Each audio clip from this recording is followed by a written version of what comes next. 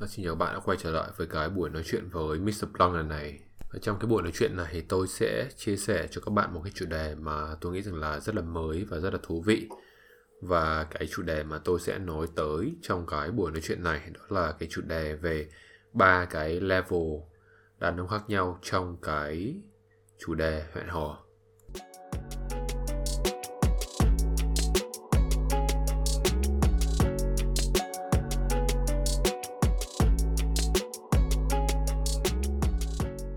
Và cái level đầu tiên mà tôi muốn chia sẻ cho các bạn đó là cái level về cái người đàn ông mà anh ta không biết một cái gì cả về cái chuyện hẹn hò. Và đối với những người đàn ông như thế này thì anh ta đi hẹn hò, anh ta đi tán tỉnh với phụ nữ ấy, nó mang tính rất là bản năng. Và tự nhiên tức là anh ta làm những cái mà anh ta không hề tính trước. Anh ta làm mọi thứ dựa theo cái cảm xúc của anh ta. Và nếu anh ta thấy thích cô gái này thì anh ta sẽ nói chuyện với cô ấy nhiều hơn. Anh ta sẽ chịu khó chăm lo cho cô ấy như cách mà mọi người vẫn thường nói tới cái việc là mình phải quan tâm phụ nữ. Anh ta sẽ chủ động làm mọi thứ cho người phụ nữ là nhiều. Và nói chung là anh ta không hề có một cái chiều sâu về con người. Thì với những kiểu đàn ông như thế này thì anh ta nếu mà may mắn ấy, anh ta sẽ gặp được cái người phụ nữ mà cô ta hiền dịu, cô ta lắng nghe anh ta và cô ta chấp nhận cái con người của anh ta và đi theo anh ta ở một mối quan hệ nó dài, nó lâu. Nhưng đa phần ấy, cái người đàn ông như thế này sẽ không gặp được cái người phụ nữ như vậy. Bởi vì sao? Bởi vì anh ta thiếu kỹ năng hẹn hò, anh ta thiếu cách thể hiện bản thân, anh ta thiếu cách thể hiện bản thân một cách nó hấp dẫn, nó lôi cuốn. Thì với những cái người như thế này, anh ta đại đa số ấy, anh ta sẽ chỉ gặp được những cái người phụ nữ mà tầm trung bình, tầm dưới cái level anh ta thôi. Bởi vì là anh ta không có khả năng để với tới những người phụ nữ đẹp hơn, xinh đẹp hơn, thu hút hơn, lôi cuốn hơn hoặc nổi tiếng hơn anh ta. Thì đó, đa phần chúng ta sẽ đều phải trải qua cái level đấy. Chúng ta làm mọi thứ nó thiếu cái chiều sâu. Chúng ta không biết rằng là cái mình làm, tại sao mình làm cái đó, và những cái đó nó hiệu quả là sao, hoặc là không hiệu quả như thế nào. Và nếu những người đàn ông mà có cái tôi cao ấy, anh ta sẽ bị mắc kẹt ở cái level này. Bởi vì là cái chuyện hẹn hò ấy, nó mang tính rất là cá nhân. Nó như kiểu là một cái phần con người của mình, một cái cá tính con người của mình ấy. Và đàn ông mà có cái tôi ấy, thì anh ta luôn luôn nghĩ rằng là anh ta có thể tán được gái. Nhưng mà thực ra ấy, nó giống như kiểu là bạn đi đánh nhau ấy. Bạn nghĩ rằng bạn có thể đánh được thằng đối diện, nhưng mà thực ra ấy, mình không biết võ ấy, mình không biết cách điều khiển cảm xúc bản thân ấy, thì mình không bao giờ thắng được cái người đối diện. Thế nên là những cái người đàn ông có cái tôi cao thì sẽ mắc kẹt ở cái đoạn này rất là nhiều. Và cái đặc điểm nhận dạng dễ nhất mà chúng ta có thể để ý đó là những cái người đàn ông ấy mà không biết gì ấy, về cái chuyện hẹn hò tán tỉnh ấy, thì anh ta sẽ nói rất nhiều. Anh ta nói là mày phải làm thế này, em phải làm thế kia, em phải làm cái này cho anh, em phải nói cái này, em phải làm việc này. Nhưng mà ấy, là những cái người nói nhiều ấy thường thường sẽ không giỏi làm. Thế nên là anh ta chỉ nói vậy thôi. Anh ta nói như một quân sư ấy, nhưng mà anh ta không có làm. Anh ta không biết vì sao mình phải làm như thế. Anh ta không biết vì sao cái lý do đằng sau nó như thế nào.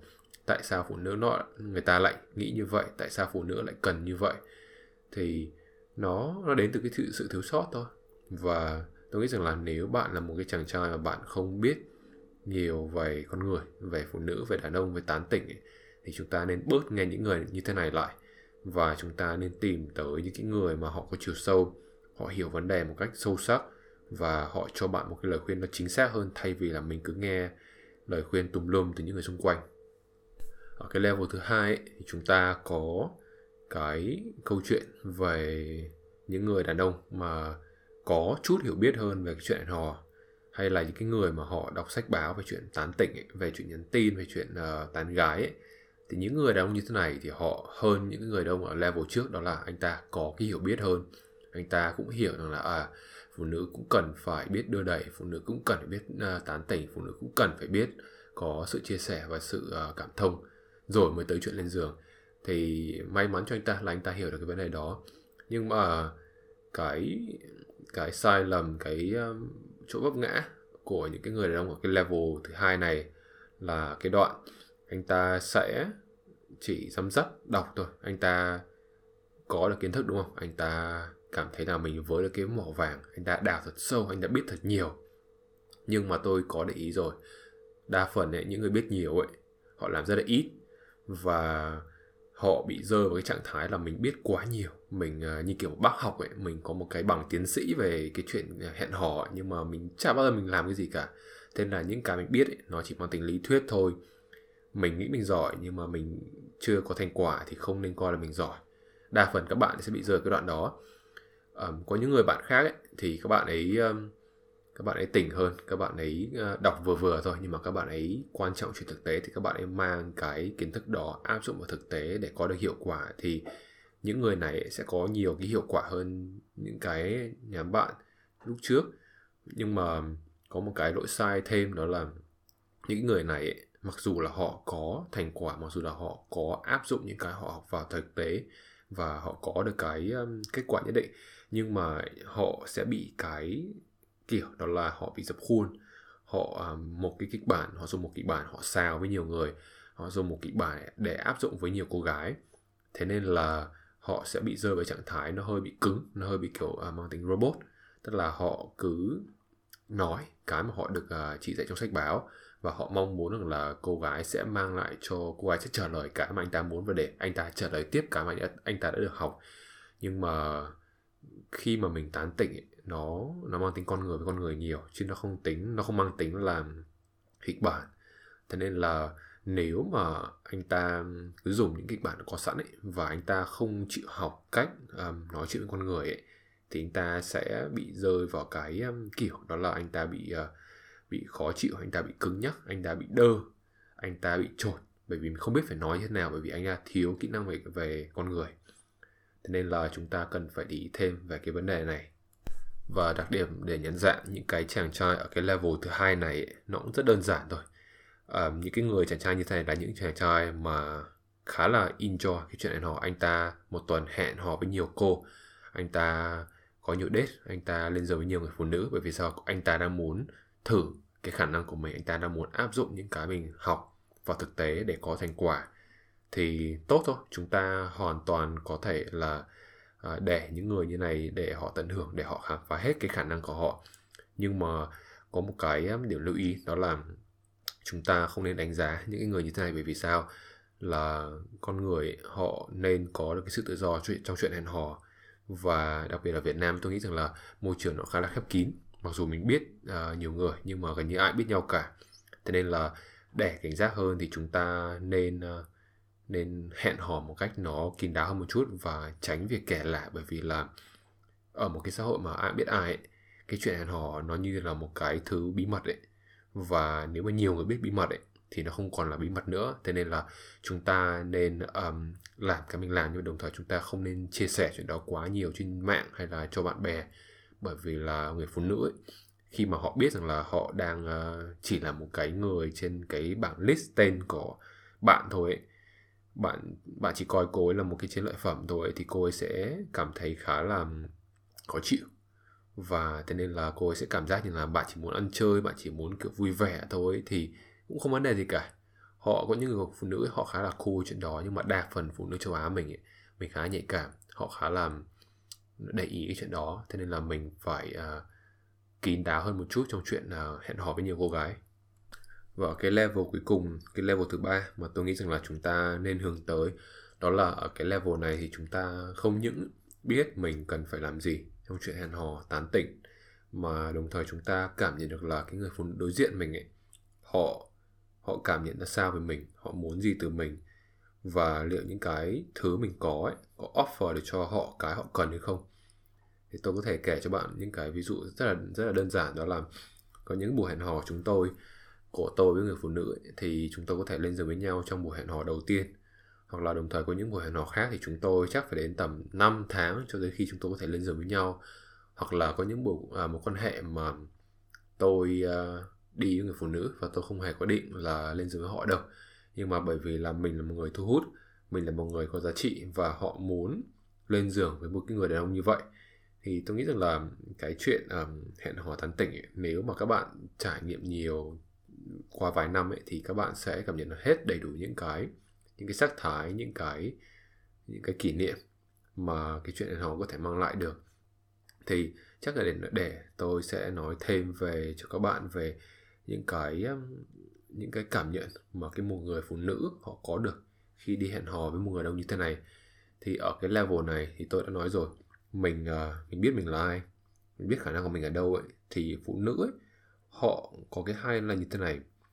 Khi mà họ đi lựa đồ ấy, họ không chọn cho mình cái đồ đắt giá nhất đâu, mà họ chọn cho mình một cái món đồ mà nó phù hợp với cô ấy về mặt túi tiền, về mặt size, về mặt màu sắc. Trong khi đó đàn ông của mình ấy, hay bị cái tôi nó chi phối nhiều. Mình chỉ muốn cái tốt nhất cho bản thân mình không? Mình muốn cái người phụ nữ mà hot nhất, đẹp nhất, ngực hay mông đẹp nhất có thể. Bởi vì sao? Khi lên giường với người phụ nữ như này nó rất là tuyệt vời, nó rất là sảng khoái, nó rất là thích. Thì đàn ông mình bị như vậy. Đó. Nhưng mà cái sự khác biệt giữa cái người đàn ông mà mới hẹn hò tán tỉnh, hoặc là những người đàn ông mà họ có thâm niên trong chuyện hẹn hò ấy, thì cái sự khác biệt nó cái đoạn là cái người đàn ông mà có kinh nghiệm ấy, anh ta biết lựa sức mình ở đâu. Anh ta biết rằng là cái cô gái này ấy, liệu mình có khả năng với tới cô gái này không, và nếu mà mình có với tới cô ấy rồi ấy, thì mình có duy trì được mối quan hệ này không. Đó, cái sự khác biệt nó nằm đoạn đấy. Nó là cái sự tính toán, nó là cái sự chi tiết hơn, nó là sự chi ly hơn trong những cái hành động, trong những cái suy nghĩ, trong những cái quyết định. Và cái đó ấy, nó giúp cho anh ta có được mối quan hệ mà anh ta có thể duy trì được lâu, và mối quan hệ đó nó phù hợp với anh ta về mặt lâu dài, và nó mang lại cho anh ta không chỉ cái sự thu hút về mặt thể xác đâu, mà là nó mang lại cho anh ta được cái sự hòa hợp về mặt tinh thần nữa.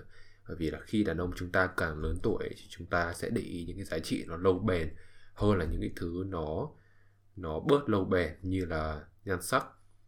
Thế nên là với cái người đàn ông trẻ tuổi ấy, thì anh ta cứ chọn đại, chọn bừa, chọn bất cứ một người phụ nữ nào mà anh ta có thể với tới và có thể lên giường, có thể hẹn hò cùng.